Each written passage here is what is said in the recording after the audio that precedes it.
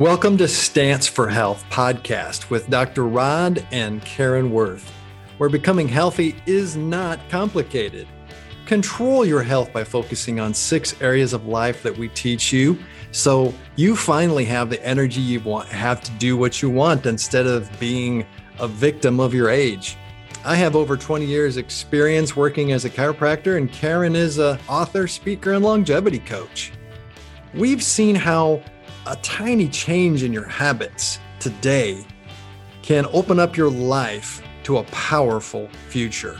Start today and take your stance for health. Welcome. This is Stance for Health, and I am so excited today because I have with me the dashing Dr. Rodney P. Worth. And I'm with you. Got to talking about this and we were laughing, and maybe you'll join us.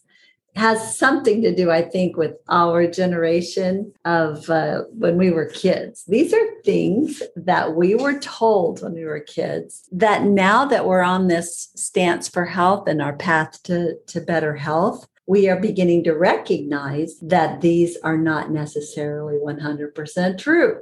And these are hard things to break because we've heard them for so long. So first of all, I just am excited to have my husband here because he is so knowledgeable as a chiropractor, but also in the whole area of health. So I'm going to let you start with the first one. The thing that I remember most about being a kid was around the times of like holidays, Thanksgiving, Christmas. Mm-hmm. Even Easter, we had the opportunity to eat some special meals. And when mom used to cook it or dad used to kick in, grandma used to kick in, all the grandmas, all the aunts, all the uncles, we'd get together and we'd have this meal and you'd eat all these things that just look fabulous and smell fabulous. And you want to eat them all. Absolutely. Because you don't want to offend anybody. Yes. Right. Absolutely. Can't offend anybody. And talking about having a sweet tooth, you got to make room for dessert, even if you don't have room. Even if you don't have dessert. Room. Yes. So one of the things that was so common about growing up that way was having something called eyes bigger than your stomach. I think I heard that from either mom or dad or both. So as a kid, you're so literal, and I could just see our eyes growing. I don't know how big my stomach is, but I pictured it pretty big, especially after those meals. Yeah. And so then it was like, oh, my eyes just kept growing and growing and growing. Yeah. Yes. And then besides that, if you did eat or put too much on your plate. Well, that's not even the half of it. It's that we would intend on eating what we had on our plate because it was all going to be so good. And then we'd eat it so fast that we didn't have a chance to let our body's chemicals kick in, the satiety centers kick in. So we would doesn't that take 20 minutes? Oh, yeah. And at least. It was like being in the Army. Of course, that's a fast forward, but we'd probably eat it in 10 or 15 minutes. Yeah. Easy. Yeah. A whole plate. Go back for a second. Yeah. And have some more. And then I was on the opposite end. I wouldn't necessarily eat it so fast because I'm a savvy baby. I eat it just a teeny bit at a time. But then I got punished for not eating everything on my plate. So I'm sitting there. You're going to have to explain that a little bit better because savvy baby actually... people can kind of get different interpretations of that. Well, we grew up in very different parts of the world. Right. I grew up in Central America, and there were certain foods that were very special, and you just savored them very carefully. And one example was pumpkin, because any canned good was extra expensive. Now you could get all the tropical fruit you wanted, but when mom made her pumpkin pie, that was a very special treat. So I'd eat just one little bite at a time. Well, that's not at all what I grew up with. I mean, for us, many of our families, they invariably would be eating on like a farmhouse or in a small town just inside the cornfields. Yeah. And it was all about harvest, and it was all about, hey, it's almost like the attitude of, hey, let's kill the fatted calf. Let's just go all out. Let's not don't even think about it. We're going to celebrate. We are going to bring everything. The intention was actually to overload. It was a feast. And I remember those days when we would go visit my grandma and grandpa. because they had a farm in Texas. So probably very similar to I that, would because imagine. grandma would make like 3 different meats and 10 desserts and on and on and on, all of her special things that became then like a tradition. And you had to eat a little bit of every single one. But here's the hard part. When you were finished eating that, how did you feel, Doc? Oh, I think it's in some ways, it's actually like somebody who has drunk too much alcohol. They forget how horrible they felt the next day, right? After drinking too much. Yeah. It's easy when someone eats too much to forget how bloated you feel, how so full. It replaces the feeling of hunger. Yes. It's worse than the feeling of hunger. Yes, it is. It is. And that's why we hear so much around holidays that people say that they were in a food coma, because it was like their body is rebelling against all the sugars and food that's not good for them. So what do you do now around holidays? Well, that is a great question. A lot of it, as you know, we've done together, and a lot of you out there don't know what it's like to modify your diet from something so robust and so over the top as the Midwest or all the feasting that happens. And it's like you just plan on overeating. So to go from something like that to having that over the top feeling of full to the way we feel full now because of the changes we've made in our diet, we've actually increased the good fats and therefore increase the feeling of satiety. And I eat far less and feel as satisfied as I did, but it's a better kind of satisfaction than it was then. And for those who don't know, we've really not told you this part of our journey, is that with the cancer diagnosis, with the basal cell carcinoma on his left eyelid, we made a quick change after hearing Dan Murphy talked about how we should be eating. We just switched on a dime just like that. And we're starting our second year of it because we never did it. It was never about losing weight. Well, and for those of you who don't know, Dan Murphy, he's a colleague of mine, but then he's a research fanatic. And so he spends as much time probably researching or more than I do on the floor seeing patients. Plus he has a busy practice. Plus he teaches. And it's like he's got an eidetic memory, a photographic memory. So a lot of the things that he teaches, he's looked at it before, and then he's like, okay, this is the information I'm giving you. It's hot off the press. And by the way, it's on page 19, third paragraph. That's the way he is. Yeah. And so I had heard about him 20 years ago. And one of my colleagues that I was sharing office space with went to one of his seminars. And I was like, oh, yeah, okay. Well, I've heard of Dan Murphy. He's amazing. He's a DC. And then he's got a few other letters after his name. And he came back from the seminar. He's like, man, the guy, and he does research. It's incredible. And I was like, okay, yeah. So he doesn't disappoint. His reputation precedes him.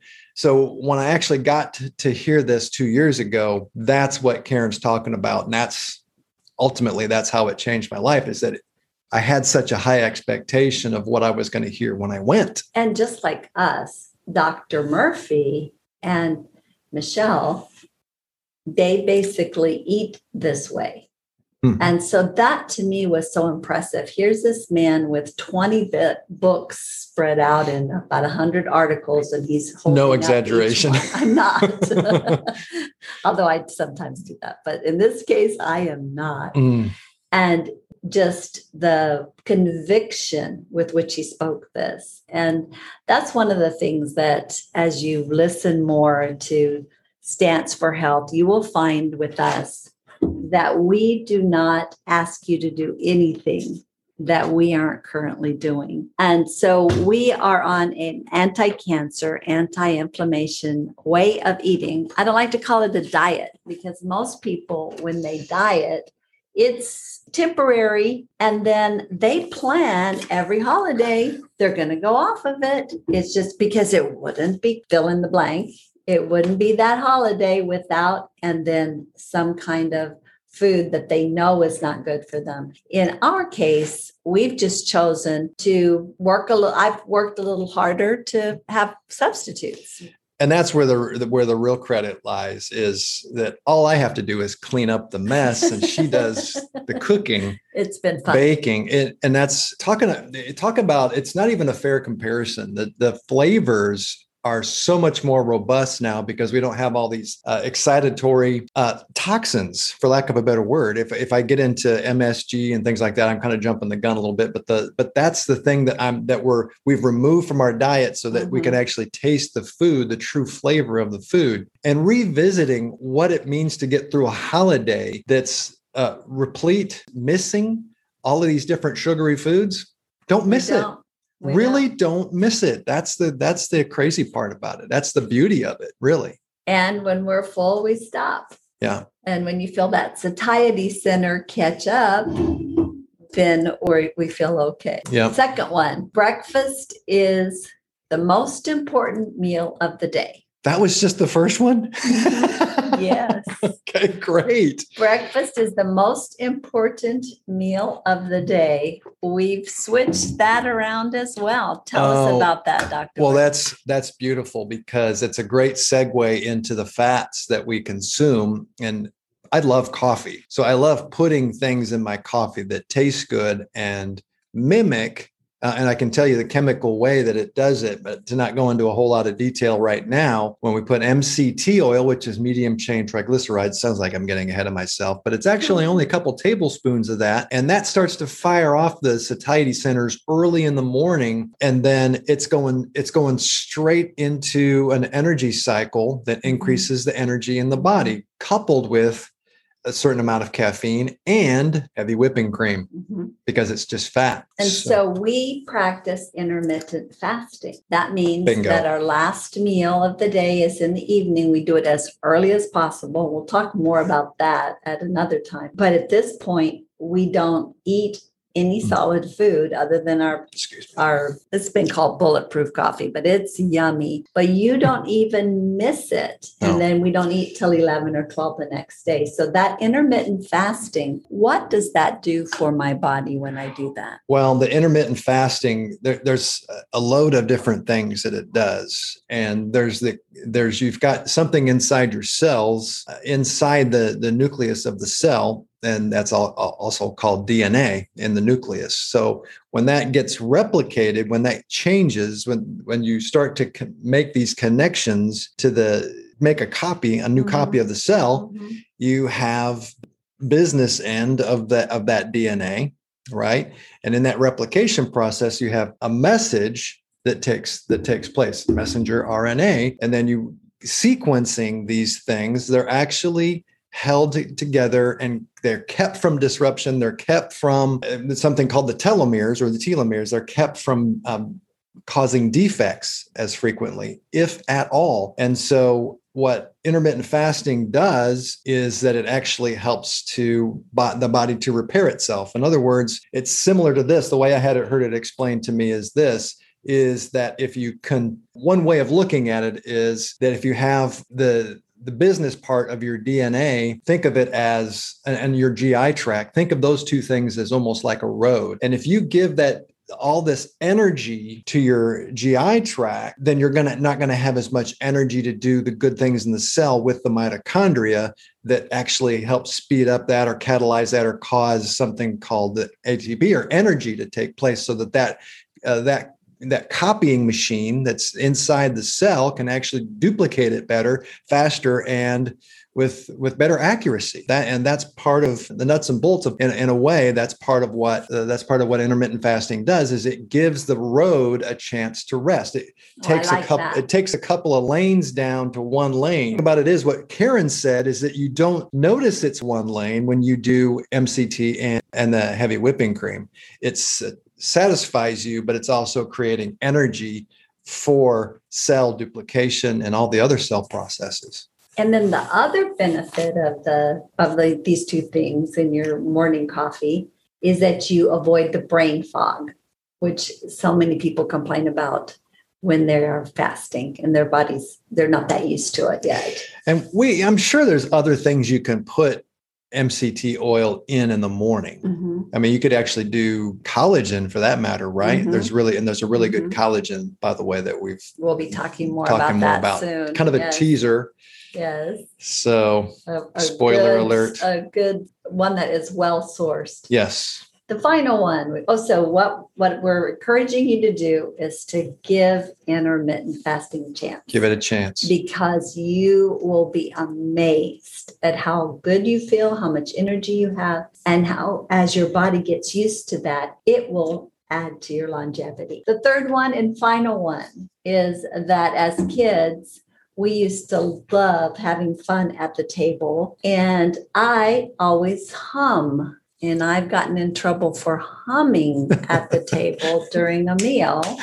And it just is like, maybe getting kicked under the table if we were visiting somewhere. Mm. And so it's one of those things that I'd like you to address that. That's so funny you say that. One of my favorite things now, having studied chiropractic, in the midst of chiropractic is, did we study the bones? Yeah, 206 bones, right? We studied over 600 muscles. But what powers all that and what causes all this tissues in the body to communicate is the nervous system. Mm-hmm. On top of that, you have the nervous system. As you know, the nervous system is broken up into a few different categories. And one of them is the autonomic nervous system. What is that? That's basically kind of the unconscious nervous system, right? And so that's then divided into fight or flight, flee, freeze, fawn, however you want to say that. And so that's the speed up nerve part of the nervous system. And then the other part is rest and digest. And you know about these nerves that actually exit the skull on their own. Those are called cranial nerves or cranium related nerves. And one of those that gets stimulated in the process of humming is the vagus nerve. Now, the vagus nerve is aptly named because it exits right about in here and then goes all the way down. It's from the mouth all the way out to the evacuation center of the body. So everything is being bathed in this nerve for rest and digest, to digest your food better. How about that? Yeah. Here we are at the table having fun. You probably made a really weird noise on the recording, but anyway, that's one of 12 cranial nerves, and it's probably one of the most far-reaching and robust of the nerves with regard to the rest and digest centers. And especially as we have so much stress today, the things that we can do to relieve that. So what are three things, just to cap it off, is that stop eating once you're full, eat lots of good fats, and that satiety center will register you're full. You can just push the plate back. The other thing is, instead of making breakfast the most important meal, fast. Don't break that fast until 11 or 12 and have fun when you get together. Have fun, laugh, and don't let anybody tell you to stop humming at the table. And we didn't even talk about some of the other cranial nerves that we got in trouble for when we were at the table. We'll get to those at another time. We're going to do that again later? Okay, something to look forward to. You are such a good guest. Thank you for being on. Oh, it's been my honor. Thank you. And as we talk about your stance for health, it is about longevity. It is about simple steps that you can take to live a healthier, more vibrant, and fulfilled life. As one of my favorite authors has said about this topic, die young at a ripe old age. And that's what we want for you. Thank you for tuning in, and we will talk to you soon again. Karen Sebastian Worth, your longevity guide. Thank you for joining us at Stance for Health podcast, where getting healthy and staying that way are not as complicated as you might think. Subscribe now and discover steps and small changes that can increase your energy and open the door to vibrant health and longevity. If this podcast has been helpful, please write a review. We'll see you next time.